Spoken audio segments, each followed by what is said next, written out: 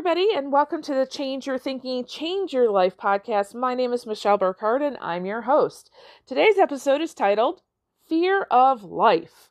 So we're going to talk a little bit about some of the top fears, and I'm going to share with you some things from my coaching clients, some fears that have kind of popped up, and then a new awareness that is really showing its head for myself and also with other people that I work with. We're going to talk about this new fear and what in the world does it mean to you. And I'm going to ask you 3 questions at the end of the episode. If you're an active listener to our podcast, just know that these 3 questions are things that you're going to want to write down. It's going to be something that you really want to think about for a little bit. They're very simple questions, but it's going to give you insight into yourself that could literally change your life today, okay? Awesome. Enjoy.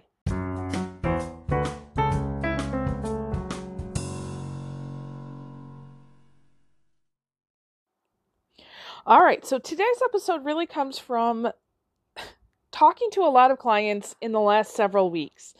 And I found myself answering some of the same questions or helping them deal with some of the same issues. And typically when that habit, I guess, kind of pops up, I really want to do a podcast episode, not only for my clients, but also if they're feeling it, then someone else probably is as well.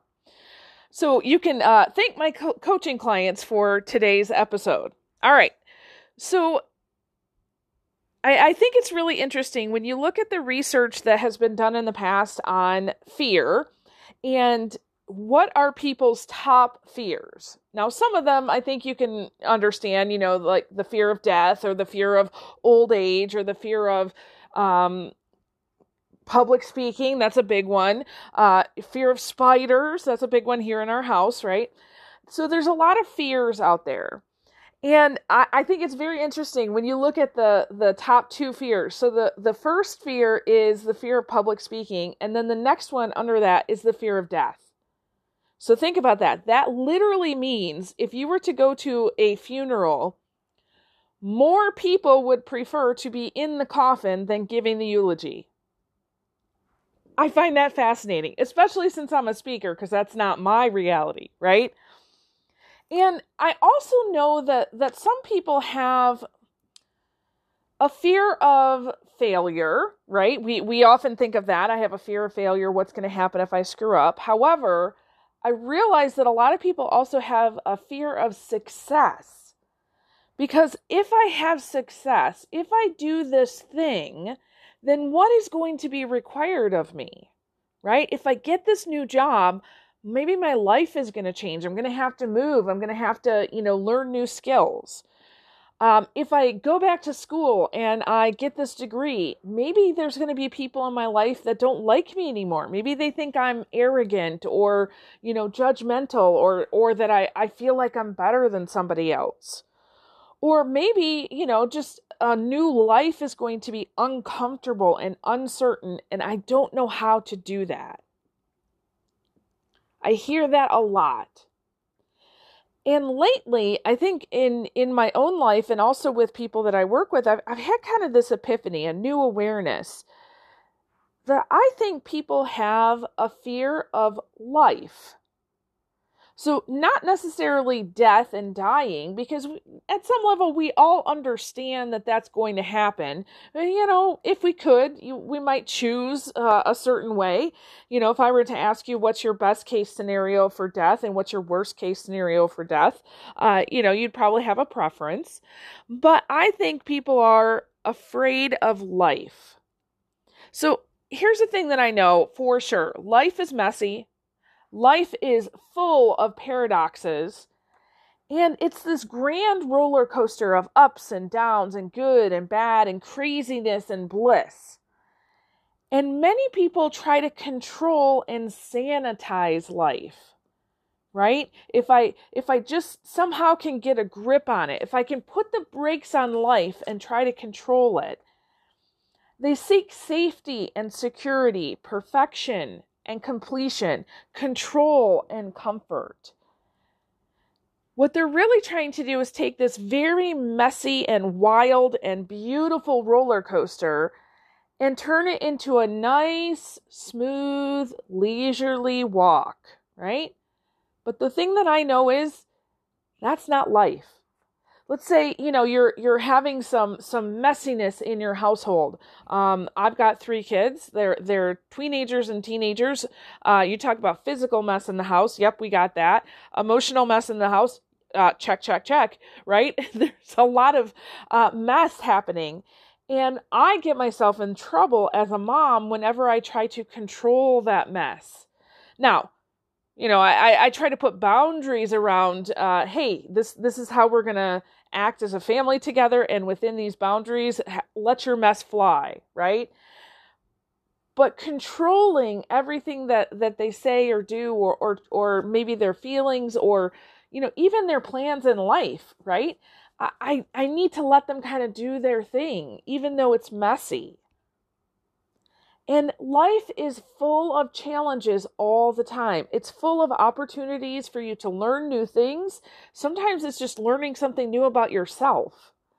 It's opportunities to grow and experience different things and really challenge yourself to be in the moment. And when you try to control experiences, you're really trying to control life and you're missing out on something. I'll give you a great example. Recently, my 16-year-old started a job. He's working at a movie theater. He's loving it for the most part, really learning what it is to work for the first time in his life, but he's handling it pretty well. And